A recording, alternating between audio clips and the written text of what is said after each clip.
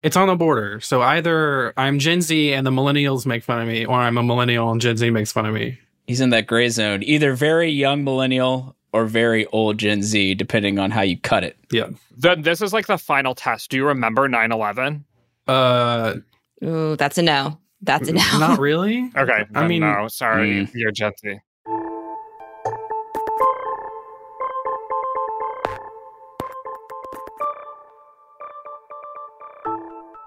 Hello and welcome to the 538 Politics Podcast. I'm Galen Druk.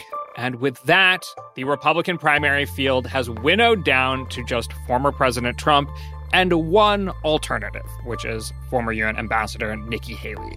Florida Governor Ron DeSantis officially got out of the race on Sunday. He said on X, quote, "It's clear to me that a majority of Republican primary voters want to give Donald Trump another chance." He then endorsed Trump, though perhaps not enthusiastically. He said, quote, "Trump is superior to the current incumbent, Joe Biden.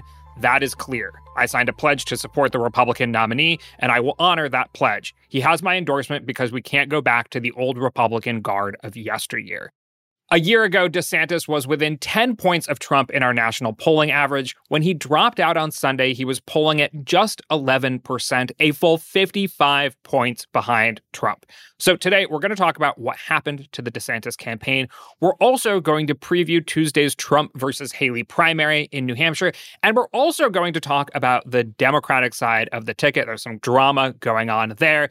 And then finally, it's been a minute, but we do have a good or bad use of polling example for you. A poll of New Hampshire voters suggests a plurality agree with Maine's decision to take Trump off the ballot. But do they understand the 14th Amendment? I was in New Hampshire, so in addition to looking at some polling, I also asked them. So we'll hear from some New Hampshire voters. Here with me to discuss it all is politics reporter Leah Askarinam. Welcome, Leah. Hi, Galen. Also here with us is senior elections analyst Jeffrey Skelly. Welcome, Jeffrey. Hey there, Galen. And Director of Data Analytics, Elliot Morris. Welcome, Elliot. Hey, Galen. I'm happy to be here. And you know what? You have my endorsement as front runner to host this podcast until the end of time. I'm so flattered to have your endorsement. On the scale from 1 to a Ron DeSantis endorsement, where would you rate your enthusiasm? Is Ron DeSantis the 10 in this scenario? I mean, we're grading on a scale. Okay. This is the scale. 0 is Chris Christie. 5 is Ron DeSantis. And 10 is, I was at the rally on Friday where he did it, is the Tim Scott endorsement. Is this Donald Trump country? Oh, yeah. Listen, I can't hear you. I can't hear you. Okay, so your options are Chris Christie, Ron DeSantis, or Tim Scott. Galen, for me, you get the full Tim Scott. Let's talk about Ron DeSantis. I want to just sort of get everyone's take on this. In 2 sentences or less, you could even use 2 words if you want, why did DeSantis' campaign fail? We're going to start with you, Leah. Okay, 2 sentences and not a full rant. Why did Ron DeSantis ever become an actual contender? I think is the actual question. The idea of him as a Trump alternative was kind of a manufactured narrative early on that caught on with voters. And then when it came to actually showing that he met that narrative, there wasn't anything there. There we go. All right, Elliot, you're next. 2 sentences. Yeah, 2 sentences. I'll give you 2 words. Okay. Is it going to be not Trump? Not Trump, not likable, whatever you want to pick. No, those are 2 very different takes, I think. Not Trump and not likable are like in opposition almost, I would say. Like the narrative is not likable, but I think the reality is not Trump. I think it might be a little bit of both. I think you get the not Trump sets him up for failure in the GOP, and the not likable basically deprives him of the type of earned media coverage that sort of helped Trump, catalyzed him in 2015. I don't want to give the impression that Trump only exists because of earned media, because I don't believe that. But yeah, I think both. Okay. All right. Jeffrey? I would say it's a combination of Donald Trump's continued popularity and a Republican Party that has never accepted his 2020 defeat, and the galvanizing force of events like the indictments against Donald Trump. All right, I think we've covered a decent amount of ground there. I made a list of things in order from most to least responsible for his failure in 2024. My number 1 was Trump popularity. My number 2 was indictments. Number 3 was the Ted crucifixion of Ron DeSantis, which is he chose to run to the right after having some success in Florida through like the crossover appeal of some of his COVID policies. Number 4 is lack of star power, so likability. And then number 5 is campaign missteps. He just doesn't have any money anymore. So at this point, he also is broke and can't continue running. Do you think I have that order correct? There are 2 narratives, which you alluded to earlier, Galen. One is that DeSantis wasn't likable, as Elliot mentioned, and one is that just DeSantis isn't Trump. So, like, if you have if your theory is, Trump already had locked up the nomination before DeSantis even became a factor, then, that's the most important thing. And I think in that sense, the charges against Trump were also some of the most important things because they solidified that Trump support. But if you're going into this with the idea that DeSantis actually had a chance, that Trump was weak enough to have an actual challenger, I think that's a different way of looking at it, if that makes sense.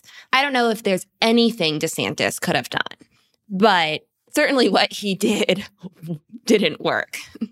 All right, I'm going to ask this a somewhat different way, perhaps. Echelon Insights, I can only assume because they hate America, just conducted a 2028 Republican primary poll. Oh, no. Oh, God. DeSantis got 27% support. Haley got 19%. Ramaswamy got 18%. Tucker Carlson got 6%. And it went on down from there. So my question is here. We saw what DeSantis's campaign the first time looked like. Does a field without Trump in a hypothetical 4-year future, does it look promising for him, Jeff, after everything we saw? I mean, look, there's a long history of candidates failing sort of the first time around in their presidential bid and then going on to be the nominee the next time they ran. Some names: Ronald Reagan, George H.W. Bush, Bob Dole, John McCain, Mitt Romney, all failed the first time and won the second time. To me, the other really important thing, and why I think DeSantis would certainly have a real shot in 2028, assuming Trump has left the picture for that contest, is that, he remains relatively popular and favorable among Republicans. It's true that he's not quite at the height of favorability among Republicans that he was earlier in the campaign.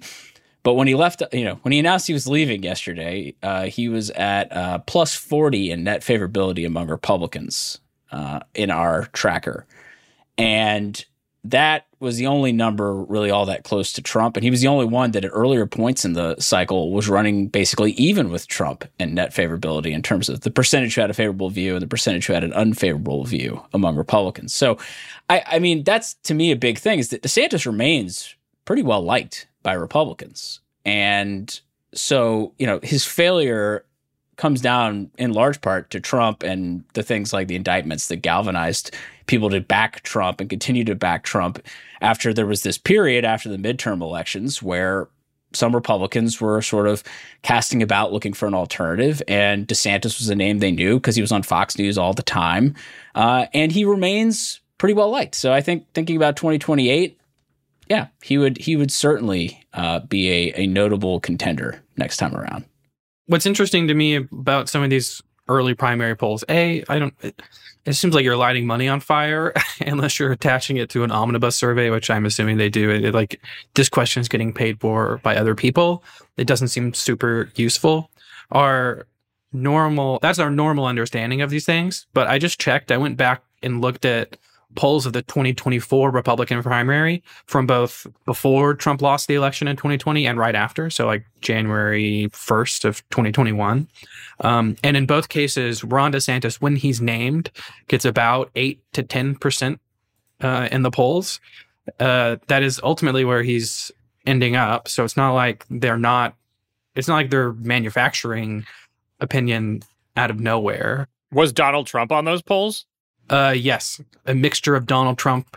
Donald Trump Jr. was a really popular option at this time. I don't know if y'all remember that, because the idea was Trump would serve another term in some of these polls, and then Trump Jr. would be the heir apparent dynasty in politics. There's lots of comparisons to the Kennedy at the time. But anyway, so maybe they're instructive. Maybe Ron DeSantis has a shot absent Trump, or maybe there's a more natural successor to Trump for this sort of ideology in American politics.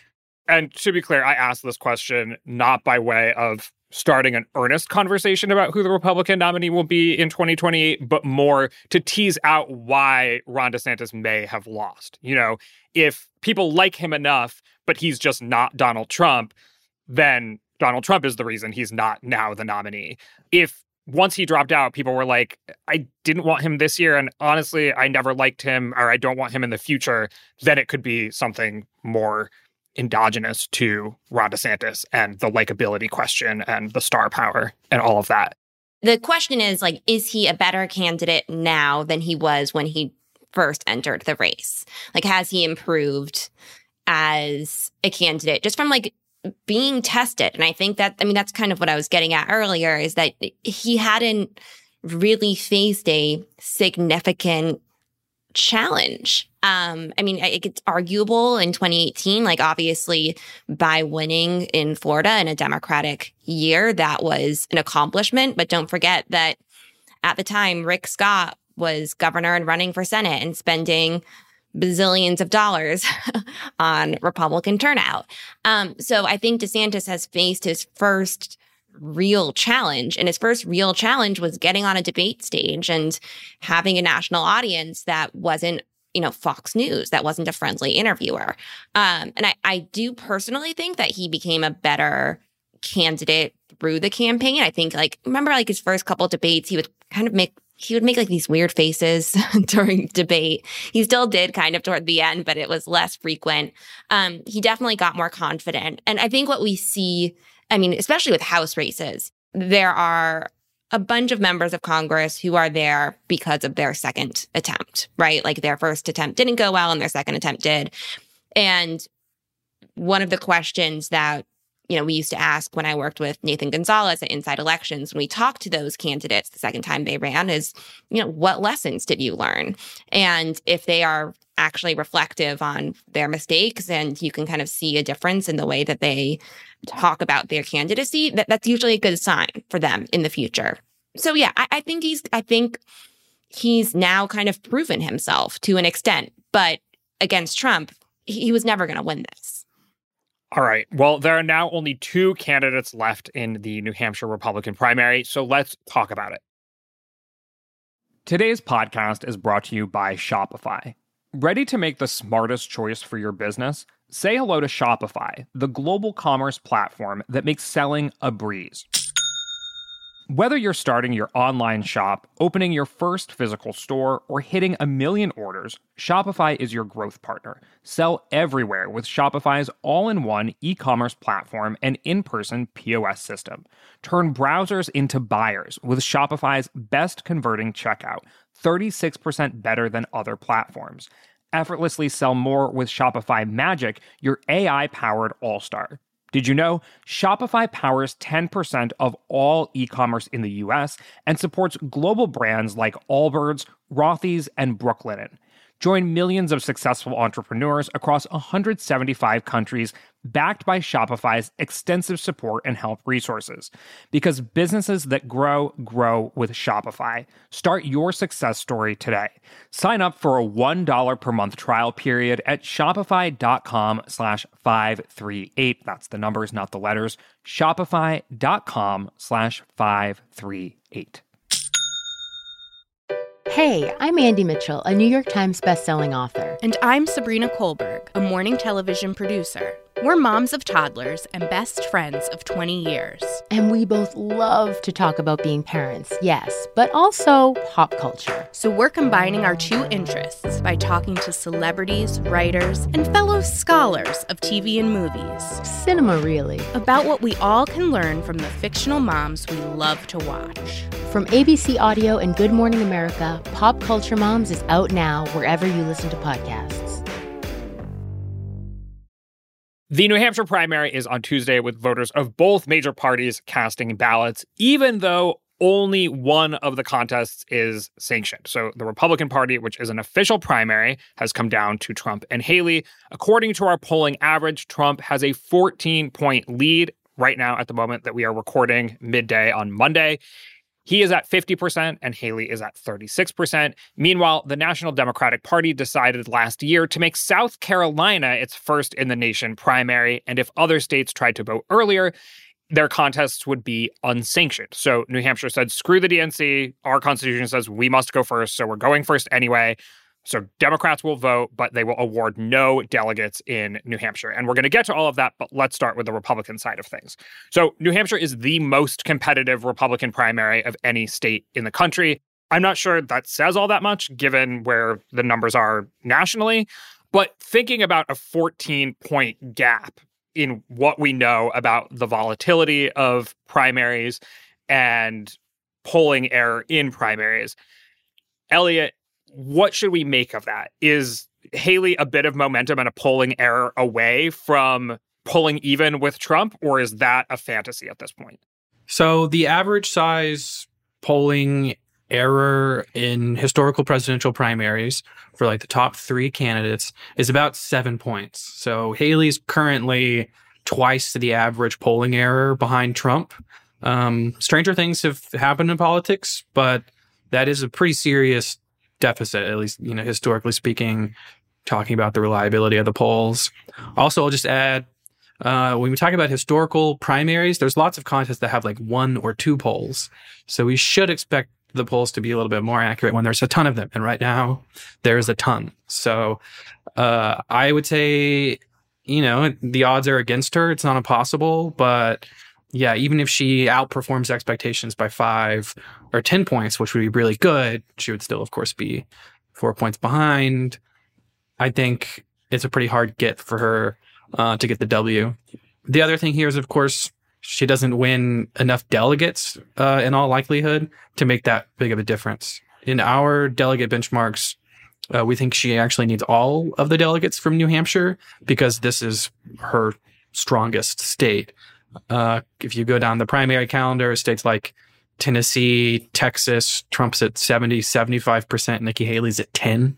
So if she's not beating Trump in New Hampshire by a lot, she's not winning the nomination. I think what you're saying is this is over. This isn't the first time that that's been said on this podcast. And I think the vibes on this podcast are that the primary is over. So I spent, most of a week in New Hampshire, and I talked to DeSantis supporters before DeSantis had dropped out. I think their general vibe was that it's over, but they still prefer DeSantis, and they were ready to vote for Trump. I think the vibe for a lot of people who have been following this is that it's over. So we did this before Iowa. I'm going to ask for benchmarks. How well would Nikki Haley have to perform to keep the race competitive, I put in quotation marks, to keep eyes on the race until Super Tuesday? I think she needs to win it. Certainly, if she gets less than 45%, I think the media will and pundits will rightly write her off. Yeah, I mean, I think I'm fairly close to Elliot on this. I think if she were to narrowly lose, maybe that would be reason enough to try to hang around until South Carolina. But that's a long way from now. It's going to be about a month. And she's not on the ballot in Nevada. And I think a win, a surprising win would generate, it would just generate more interest and coverage. And that month gap until Trump and Haley faced off in South Carolina would be interesting. And she would probably still raise money and she'd have stuff to run on. Even a narrow loss probably makes it tough to raise the money she needs to sort of stay around and to stay in the race. So I mean, she may need to win or just have a very narrow loss to even get to South Carolina. And I am under the impression that this race will not get to Super Tuesday.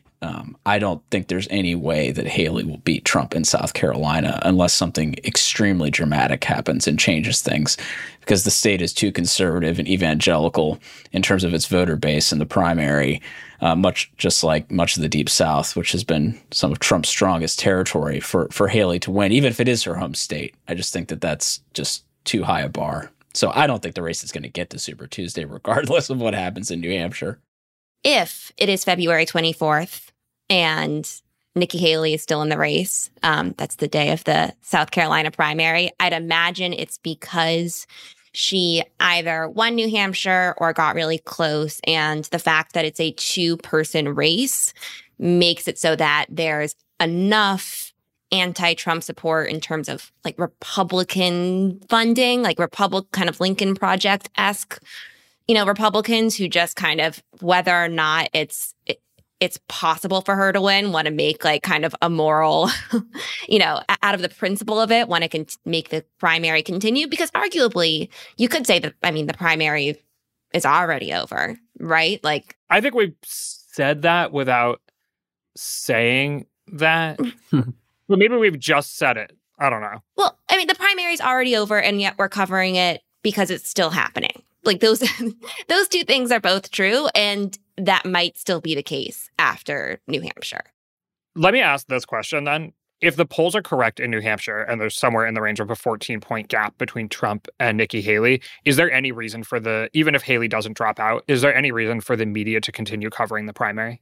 If Haley does not drop out, I think you'd want to continue covering it because he would still have one, major opponent left in the primary race, even if there's no reason to think that he's going to be troubled by it. There's still a candidate out there trying to make the case against Trump within the Republican Party context. And that in and of itself is interesting. Of course, if Haley loses by that kind of margin in New Hampshire and, she's 52 years old and may still pine to have a future in the Republican Party, she may join the others in dropping out, and endorsing Trump because we can't have 4 more years of Joe Biden. And, sort of comes back to the Republican fold, if you will.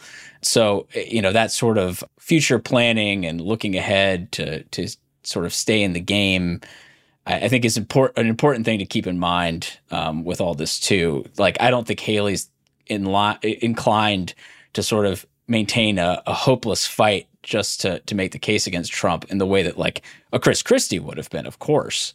But even he dropped out. Even he wasn't. But he was going to get maybe 10% in New Hampshire and then not be remotely interesting in pretty much any other state. And I think, and he has no future in the Republican Party, whereas Haley could. Okay, if I were in charge of the media, what I would do... Wait. You mean you aren't? If I ran the media, if I were the Illuminato, I assume that's singular, Illuminati, Illuminata. Illuminata? I think we Illuminata. As a woman as Illuminata.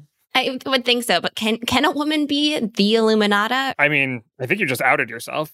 Anyway, if it were up to me, I think that knowing how Haley's doing is like newsworthy, in that if for some reason Trump cannot run, she is the candidate who is left. And also because for our purposes, for, I think 538 and political analysts and people who work with data, I think it's interesting to know who's still on Nikki Haley's side as a sign of kind of the state of the Republican Party and what could happen in November in, races up and down the ballot. However, I would not make it the central story. I think that reporters should be on the Trump campaign now. And I think reporters and editors and the media needs to figure out how to cover a campaign that is both very high stakes, which is the Trump campaign, and also where we're not learning that much new information every day. But Trump is repeating the same things that are high stakes that could have a major impact if he wins in November, which he absolutely can do. So I think we need to get a little creative. Yes, put put reporters on the Haley campaign. She should be monitored. We should know what she's doing. We as analysts should discuss what she's doing. But like, yeah, Trump is the story, and I don't know if everyone's figured out how to cover him yet. Yeah, I kind of agree with all this. I'll just say I got some heat on Twitter over the weekend. Well, we don't mention that word on this podcast. Sorry, Elliot. X. Sorry, X. On X. No, I don't. Okay, say your piece. I got some feedback over the weekend, let's say, that all of this coverage of the primary has been for not Ron DeSantis dropped out and it was predictable, blah, blah, blah. Why does the media even care about this? Why are they covering this as if it's a horse race? Are they just sort of like doing a disservice to us as a country by covering this? And I think this is wrong. Maybe if I can get on my soapbox a little bit here just for a sec. Like, this is the most consequential decision probably in the world this year. And who ends up running on the Republican Party ticket is, a direct part of that coverage and has, in this case, because it's Trump, an oversized role in determining like the outcome for our country, for other countries. It has to be covered. If there's not an actual race because Nikki Haley drops out and there's no choice for people to make here, yeah, maybe we don't cover it as a choice anymore. So you're just kind of left to cover the significance and the stakes. We're going to have a lot of time to do that. I do want to talk about the Democratic side of things in New Hampshire because it is pretty messy. So Joe Biden has abided by the DNC's new rules, which, after all, he proposed, and he did not file to be on the New Hampshire ballot. Biden's allies have instead organized a write-in campaign with Congressman Dean Phillips and author Marianne Williamson being Biden's opponents in his write-in campaign. Despite the weirdness and despite Democrats' concerns about Biden, though, the race in New Hampshire doesn't seem that competitive. So I've looked at 5 polls conducted in the past month. Biden's worst poll has him leading his main competition, Phillips, by 30 points. I'm curious, because we've had races in the past where a write-in candidate is running. How reliable is the polling in a situation like this, Jeff? Well, I think the way to look at it is sort of like how high profile it is. And obviously this is pretty high profile. It's the president of the United States as a write-in candidate. So you'd have to think that a fair number of Democratic primary voters are going to be aware of it. So the polling might be okay. Now, you did note that there was like a 30-point margin or whatever was like the closest. But I know that Biden's share in polls in recent polling in New Hampshire sort of varied between 50 and 70%. And that is a very wide range. So I think it is worth just remembering that polling a write-in candidate is tricky, because if the whole idea is that someone's going to have to be reminded maybe when they walk into the polls by some Democratic volunteer for Biden saying, remember to write in the president. And that's like their reminder. His name's not there. It's not like a person on, in a poll saying like, oh, are you planning to write in Biden as an option? It's kind of a different mechanism. So how do you actually measure that is challenging. So I think that is probably worth remembering when thinking about the uncertainty here. And I will say that it's also not a general election. There's like the famous Lisa Murkowski case in Alaska winning in 2010, but you're talking about a full-on ads being run campaign for a couple months ahead of time, and sort of like this very like clear effort. Whereas it's not like the Biden campaign is running ads in New Hampshire saying write in the president. And it's a much smaller electorate, but granted, it's going to be mostly registered Democrats, because I would suspect that most registered independents who are going to vote in this primary are going to vote in the Republican primary. So that may work to Biden's advantage in the end, because they will be more aware that this is going on. Does Biden have much at stake in the New Hampshire primary in terms of, is a strong showing for him good politically? Is a poor showing damaging? Would a straight up loss change anything about how we're thinking about the Democratic primary / at this point mostly about the general, Leah? Like, objectively, no. I don't think it makes a big difference. There's nothing on the line for Biden right now, right? Like, that this is not a consequential race for him, and he's not he's not paying a lot of attention to it. That said, if you want to go the argument, people are, not enthusiastic about Biden and, you want to talk about like a no labels candidate or a third party candidate, then sure, I can imagine opponents to Biden using this or proponents of a third party candidate using the results as a message to show why there needs to be a third party alternative. So I think it could be politically weaponized, but I don't think objectively it's a massive, it tells us that much about Biden's popularity. Also, Biden's popularity is not that high right now. We already know that. So it doesn't add much more information.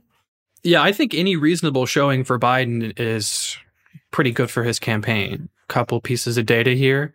In the 2020 Democratic primary, Biden only got 8% in New Hampshire. I remember that. He's the incumbent president, so we would, of course, assume that he would get more now. But like 70%, 80% even potentially among New Hampshire Democratic primary voters should be taken, I think, as a real signal that at least those voters, as Democrats who might not like Joe Biden or have low favorability or whatever, still think he's the only option among the set of candidates that they have to draw from. Wait.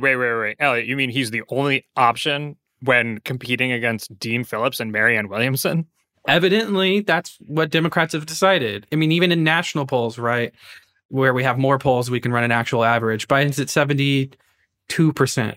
I think we could probably get in a little bit of like bad use of polling territory here if we take the Dean Phillips campaign seriously, just as a somewhat of a soliloquy. The whole like, Biden, how many percent of Democrats don't want Biden to run again?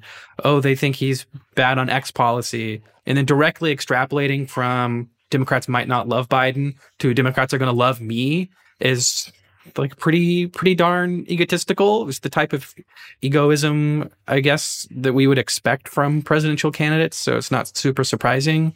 But yeah, faced with the reality, A, of the national polls, and then B, of any significant improvement for Biden over his 2020 New Hampshire margin, in summary, I think you come to the conclusion, as any reasonable politician, that like people don't want you around and they like the guy at 70%.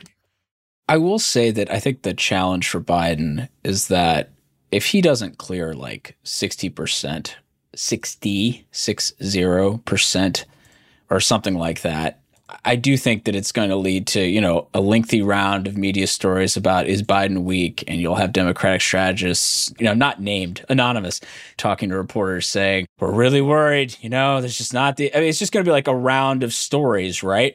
Now, I will say that round of stories might end pretty quickly when Biden, easily wins the South Carolina primary on February 3rd. But we're in a situation where the Republican primary might be over on January 23rd, and the Democratic primary, while maybe technically never having started, will, at least in media terms, would be continued to be covered, pretty seriously up until February 3rd, at least. I do wonder about that just being just sort of added fuel to the fire of, people aren't excited about Biden and it's bad that we're running Biden, and just a kind of a sea of negative stories. So I don't think that any of this affects Biden winning their Democratic nomination. I mean, 2/3 of states and territories candidate filing deadlines have passed. 3/4 of the delegates eligible from those states and the pledged delegates are off the table for any other candidate or something. So there's not like some last minute savior coming in for Democrats who's not named Joe Biden. But I just do wonder about that just sort of adding more to that sort of negative storyline that we've heard, and that just being sort of the dominant thing. And, the thing that Biden doesn't need right now, considering his position in the polls, is just sort of negative coverage. He would prefer people to talk about, I don't know, the economy might be looking up, or focus on Donald Trump more and what kind of things he's been saying. So that, I think, is maybe the potential importance of it. I think your prediction of the anonymous Democratic sources saying that Biden's in trouble, I think that's a very strong, I think it's very likely that happens. Would that story be true and fair? Like, should that story, is it an accurate encapsulation of the moment? Or is it just like what basically we were talking about earlier, like what Elliot was saying he heard people complain about, like kind of over coverage of a non-issue? Well, Leah, I think it's complicated because, as you intimated earlier, I don't know that the results in New Hampshire tell us anything because it's such a small electorate and it's such a weird circumstance where no delegates are up for grabs and Biden is running as a write-in.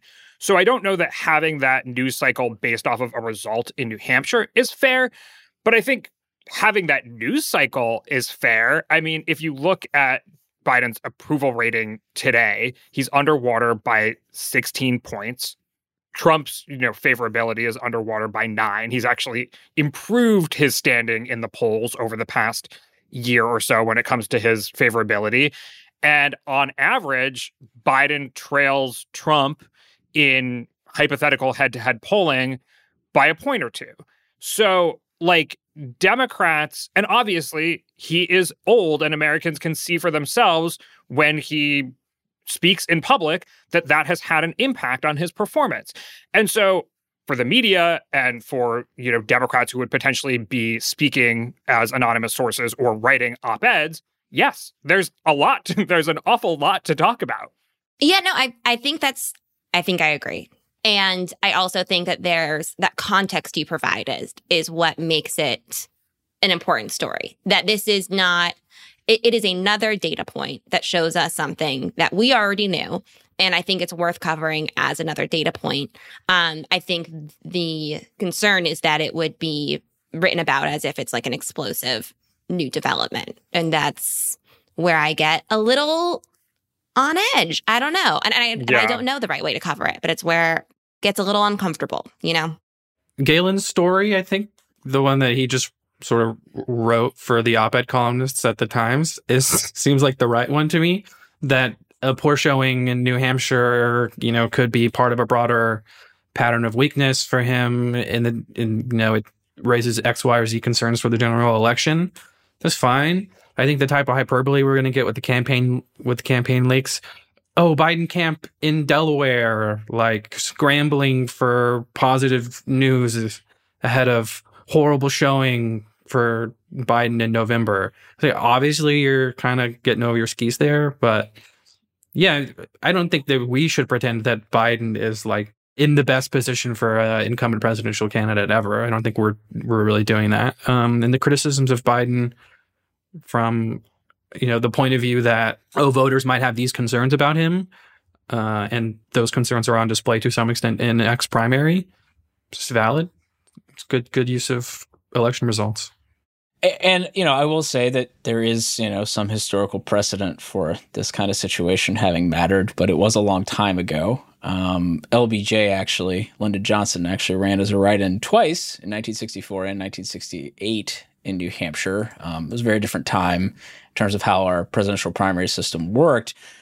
But obviously the 1968 case was highly notable. He got a little under 50% as a write-in. Eugene McCarthy, who was on the ballot, got 42% or so. And that was part of sort of the run of things that led to Robert Kennedy jumping into the race right after that, and Johnson, by the end of that month, March of 1968, announcing he wasn't running again. But how much that is relevant to today is questionable. I mean, I do think a situation where Biden got under 50% or something would be, I mean, I can imagine how that would be covered, which is that it would be, wow, that was a really bad performance for the incumbent president. Of course, if he lost, that would be even more notable. And so could that create, some sort of crisis for Biden? I mean, I don't want to rule it out entirely, but I have a hard time imagining that it would actually substantially change the course of him running or something. Because again, South Carolina is the beginning of February, and there's little reason to think he wouldn't easily win that. I don't want to sound like I'm spewing crazy talk, but just check me on this because I want to understand what the possibilities are. At this point, no one else can really get in the race. So when we talk about an alternative to Biden or the, what are Democrats going to do about Biden discourse, what we're talking about is Biden saying, I'm actually not going to run anymore. So any of the delegates that have been pledged to me are now unbound and can vote for somebody else at the convention. That's the situation. If people are lobbying post-New Hampshire or any time between now and August for an anyone but Biden, some kind of, the op-ed cycle that we saw last fall with David Ignatius and David Axelrod and others, right, intimating that he shouldn't, I used that word twice this podcast, I guess it's now stuck in my head, suggesting that he shouldn't run again. At this point, that's what we're talking about, is Biden himself saying, you know what, I'm not running again. And then the party figuring it out from there. Oh, absolutely. That's the situation. In fact, we had an article recently on the site sort of laying out the timeline considerations for both Biden, if something were to happen, and Trump, if something were to happen to them, whatever that something was. Obviously, a lot of it was done with the fact, thought in mind that both of them are old and that, some unexpected event could arise. The thought would be that a lot of delegates would go to the convention unpledged, and the Democrats actually don't bind delegates in the same way that Republicans do. And so they would be perhaps in a position to be more, they might be in a better position to react to something because of the fact that they don't bind in quite the same way as Republican delegates do. And obviously in this situation, Kamala Harris as the vice president would loom extremely large and would be a pretty obvious person to turn to. Literally, that's like the one constitutional duty of the vice president is to be the backup to the president. So even if Biden were still president but wasn't running again, you have to imagine that there would be some scramble among Democrats and that Harris would maybe be sort of the safest harbor in a storm. Or safest port in a storm. But I will say that sort of the earlier that kind of situation arises, you do have to wonder about other potential names out there, like a Gavin Newsom or somebody popping up, running a campaign to try to win over delegates. Because the fact is that a lot of delegates will not have been chosen if it were to happen, in the next few weeks or something, because the timing process for states when they, the contest allocates delegates, you'll have a primary. But in a lot of cases, it'll be another month or so before the delegates are formally chosen based on that allocation at a caucus convention by the party or by a state committee or whatever process the state has for determining its delegates. And this is true for both Republicans and Democrats, that it's only a few states directly elect delegates on the ballot. So a lot of times that delegate selection process happens after the allocation process that we usually think of as the primary, obviously. Makes so much sense, honestly. Love it. So we attached, what we did is we took the long-standing caucus convention system, and in the 1970s, it's like, okay, let's add this stronger popular vote element, and we'll just kind of like graft them together like a very ugly plant in a greenhouse. And that's what we have, ladies and gentlemen. It's like the Little Shop of Horrors plant. Yes. So once again, I want you to check my sense of things here, which is, given everything you just said, I think folks want to wait and see, once we start covering this general election in earnest, how much the numbers that I laid out for folks change, right? Once Donald Trump is covered as the presumptive nominee and covered, his rallies, the things he says, covered in a way he hasn't been covered really for 3 years. And with, somewhat improving economic numbers and maybe more to the point, economic sentiment, how much do those numbers change? And then if in like 2 to 3 months from now, that dynamic hasn't changed much, I think then we get another real sort of hardcore cycle of, should Democrats be running Biden, like the hand-wringing, Dems in disarray kind of thing. Is that like, maybe it doesn't happen in earnest after New Hampshire. It happens in earnest in like May if the numbers haven't turned around. Yeah, I think it's going to happen throughout the cycle. I think it's going to be a big Dems in disarray cycle. And again, like, I don't think it's necessarily a wrong narrative, given that Biden's approval rating is like 40% right now. But yeah, I think that's like, there's not that much else to say right now. And I think that's like when I ask questions about, well, what should be covered, what should be getting kind of the most emphasis right now, that's like, I think it just comes down to that, like what's happening. And I think Dems will be in disarray and that will be a news story. But I don't know if that's the news story. We need to get creative here, I guess, on not creative in the Don't take that the wrong way. Fake news? You want to just create... Leah, come on. The Illuminati is creating fake news. You're really just giving away all of our cards here in the media. I know. This podcast, Seriously, Leah. If I were the Illuminati, people would have listened to me a long time ago. All right, no one's listening to me. No, but I think it's like, what are the most important stories right now? What is actually happening? And it's a primary cycle different. It's an election cycle different from anything we've experienced in recent history, because the Republican nominee is going to be a former president who is facing charges for stopping the certification of the election in which he lost. We have these traditions in campaign journalism, and that's what I'm advocating for, is thinking about those traditions and thinking about adapting them for a new era. Well, speaking of exactly that, a big part of the story that we're going to be covering this year is Trump's legal liability and also what the Constitution has to say about it. And for that, we have a good or bad use of polling.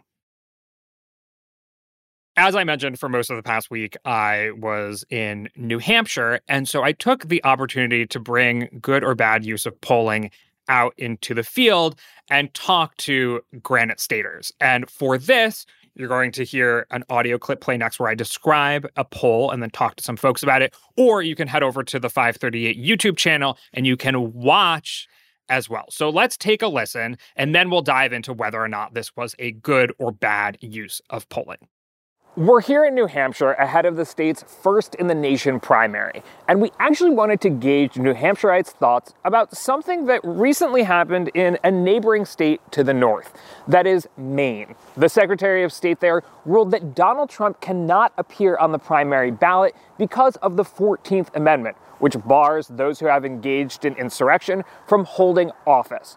According to a recent University of New Hampshire poll, 50% of New Hampshireites agree with the Maine Secretary of State's decision, while 42% oppose. Here's what New Hampshireites had to say.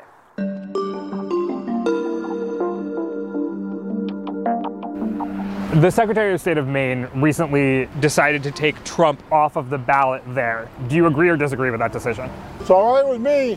Why? Why is that? Because he's a criminal.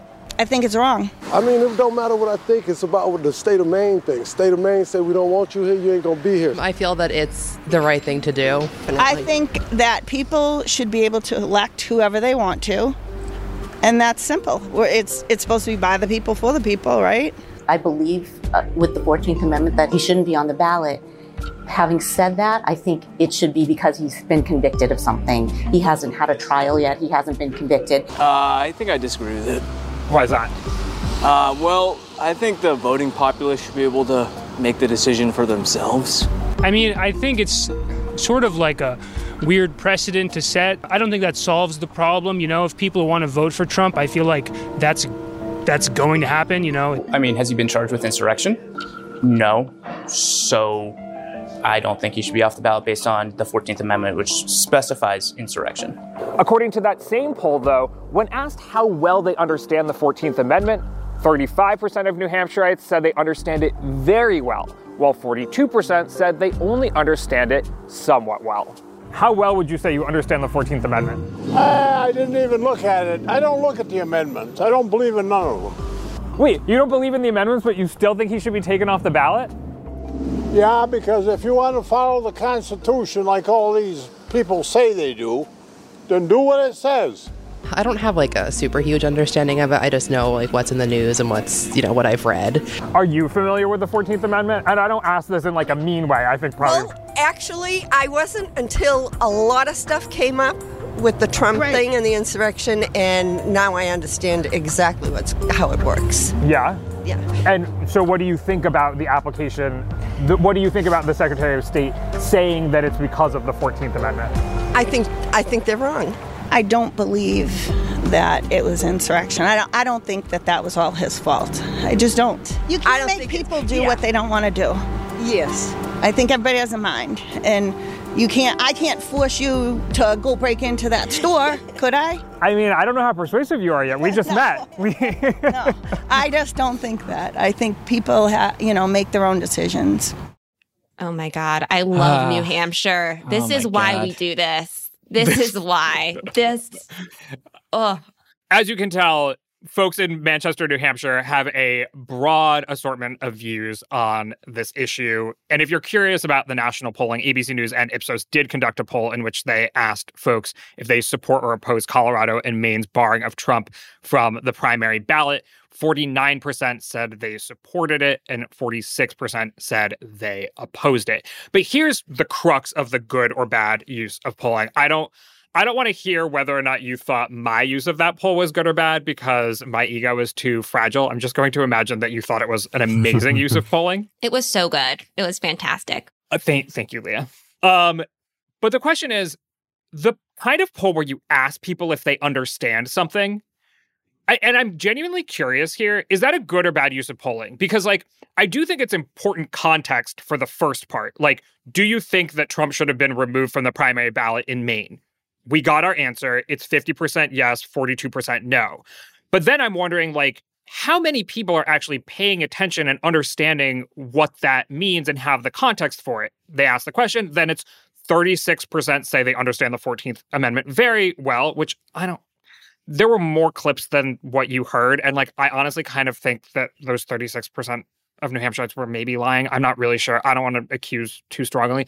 And then another 42% said they understand it pretty well, which would get us a grand total of almost 80% of New Hampshireites saying they have a good understanding of the 14th Amendment. So is that a good or bad use of polling? Jeff, you were already shaking your head, so take it away. I mean, I think asking people if they understand something is I don't want to shoot it down. I just think there's a general implicit self-bias probably to say, yeah, sure, I get it. I understand it pretty well. Or, oh yeah, I've been reading a lot about that in the news. Yeah, I understand it very well.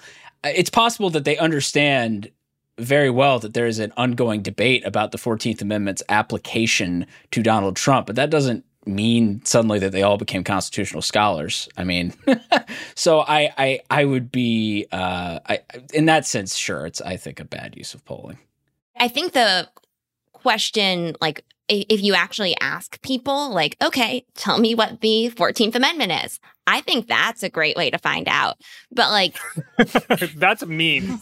I would not have the heart to do that, having talked to folks out on this show. It's a hell of an open-ended question. I know, yeah. But just as so this is going to be really harsh, but as a woman who works in political journalism, I've just seen firsthand so many people say they understand things that I say I don't understand when I know they understand it just as well as I do. So this is a personal question for me where I'm nobody knows. Nobody's honest about what they understand and don't understand, but I have a very interesting sample size. So no, I think it's good to ask. But I think it's better to put them on the spot and be all right, tell me what the 14th Amendment is. Go. Yeah, if someone, what are you supposed to do? Be honest and tell them you don't understand? No, as Jeff's saying, there's this social desirability bias to say I understand something. We live in a culture where you're supposed to perform how smart you are, no matter really where you come from. So yeah, that's literally what we're doing on this podcast right now, Elliot. Yeah, why do you think people buy prestige news products so they can talk about it at cocktail parties? Oh my God, I'm going to drown myself during this podcast. Sorry.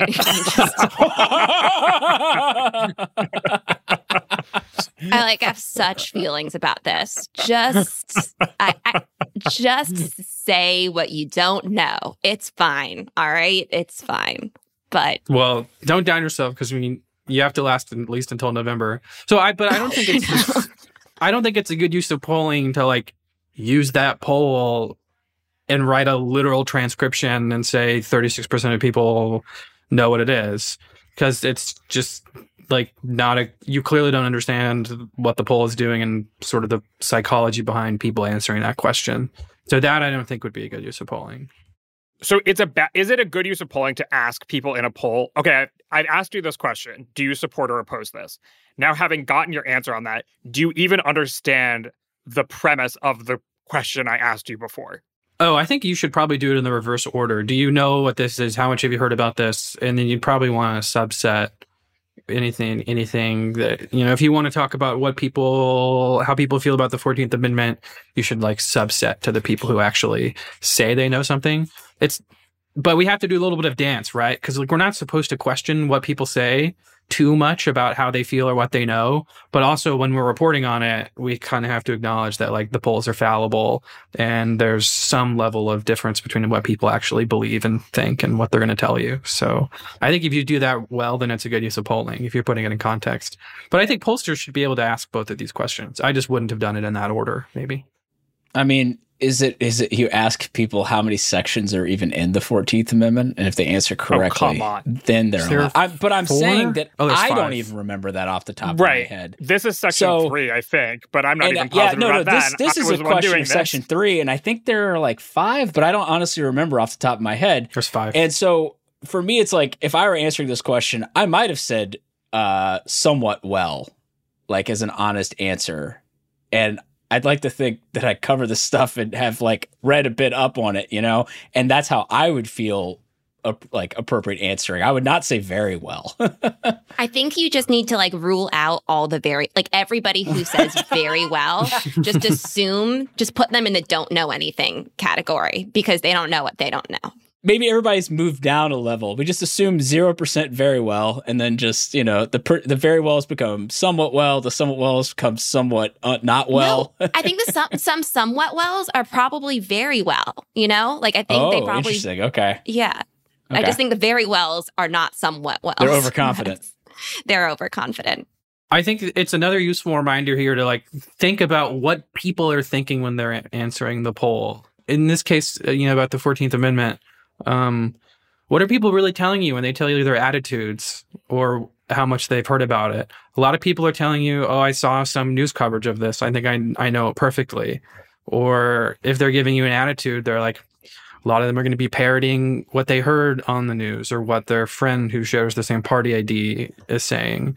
So it's just useful for us, I think, as we go forward. We're going to see a bunch of these questions, and we kind of need to think about what information people are receiving and then sampling when they're actually answering the polls. Like take this stuff, don't discard it, but don't take it literally. It's not literal. Yeah, I actually, not to play the whole like I don't believe the polls, but I was surprised when I saw this poll showing that more folks supported Trump's removal from the ballot than opposed it. I mean, in all of this polling, it's pretty close, but I just didn't expect the remove Trump from the ballot to win out. Well, more people voted against him. Yeah, so. I think it's partisanship. I mean, yeah, I guess. I mean, I was surprised too, but I think you can read it as a do you like Trump and do you not like Trump? But which is not a constitutional question. Which is, yes, and also not a do you like Trump or Biden question. Right. It's just a do you like Trump or do you not like Trump? And actually, how well does this track with Trump's favorability? So he's net -9. I guess it tracks close, all things considered. There's some reasonable group of people who don't like him but don't want him to be barred, I guess, is could be the editorial interpretation. Reasonable here in quotes, just so you can't cancel me. Indeed. Wait. Oh, so I just pulled up. We're going on long here, but I just pulled up a poll that I had researched back in December to try to get a sense of how many Americans could name their state representative, their senator, their governor, whatever, for something that I was working on. And in this poll, they literally did. So they asked people, "Do you know who your governor is?" And 2/3 said yes. 1/3 said no. And then they asked the 2/3 of people who said they knew who their governor was, who's your governor? And they didn't go and like redo the numbers based on who got it wrong, but people included answers like Donald Trump and Mario Cuomo. And this poll was conducted in 2016. So when you do ask for the straight up open-ended question like Leah suggested, yes, there are certainly people who say that they know who clearly don't know even who their governor is. Hey, you know, is someone just living in New York, forgot it's Andrew Cuomo now, and was like thinking of his dad because he was governor too, you know? No, but to your point, like political knowledge is always like an interesting thing to test, and there's a lot people don't know. And like I said in the video, I don't say all this to be mean. Like, God bless the person who thinks that Donald Trump is their governor. Like, maybe I would like to trade places with them. Like, it must be a very different experience to go through life that way. But it's more context to provide for how people are processing the political events that we're talking about than to be like chastise people for not knowing the 14th Amendment. That's like a given. No, I think the question is not like there to judge people for what they know or what they don't know, because again, we do this 24/7. This is all we do. So we really should know this because that's our job. So it's more of a measurement of just knowing what this is than a judgment of people who don't. All right. Thank you, Leah, Elliot, and Jeff for joining me today. I really appreciate it. Thanks, Galen. Thanks for having us, Galen. Thank you. And we will see folks back on late Tuesday night, early Wednesday morning for a New Hampshire Reaction podcast. But that's it for today. My name is Galen Druk. Tony Chow is in the control room. Our producers are Shane McKeon and Cameron Chertavian. And our intern is Jayla Everett. You can get in touch by emailing us at podcasts@538.com. You can also, of course, tweet at us with any questions or comments. If you're a fan of the show, leave us a rating or a review in the Apple Podcast Store or tell someone about us. Thanks for listening, and we will see you soon.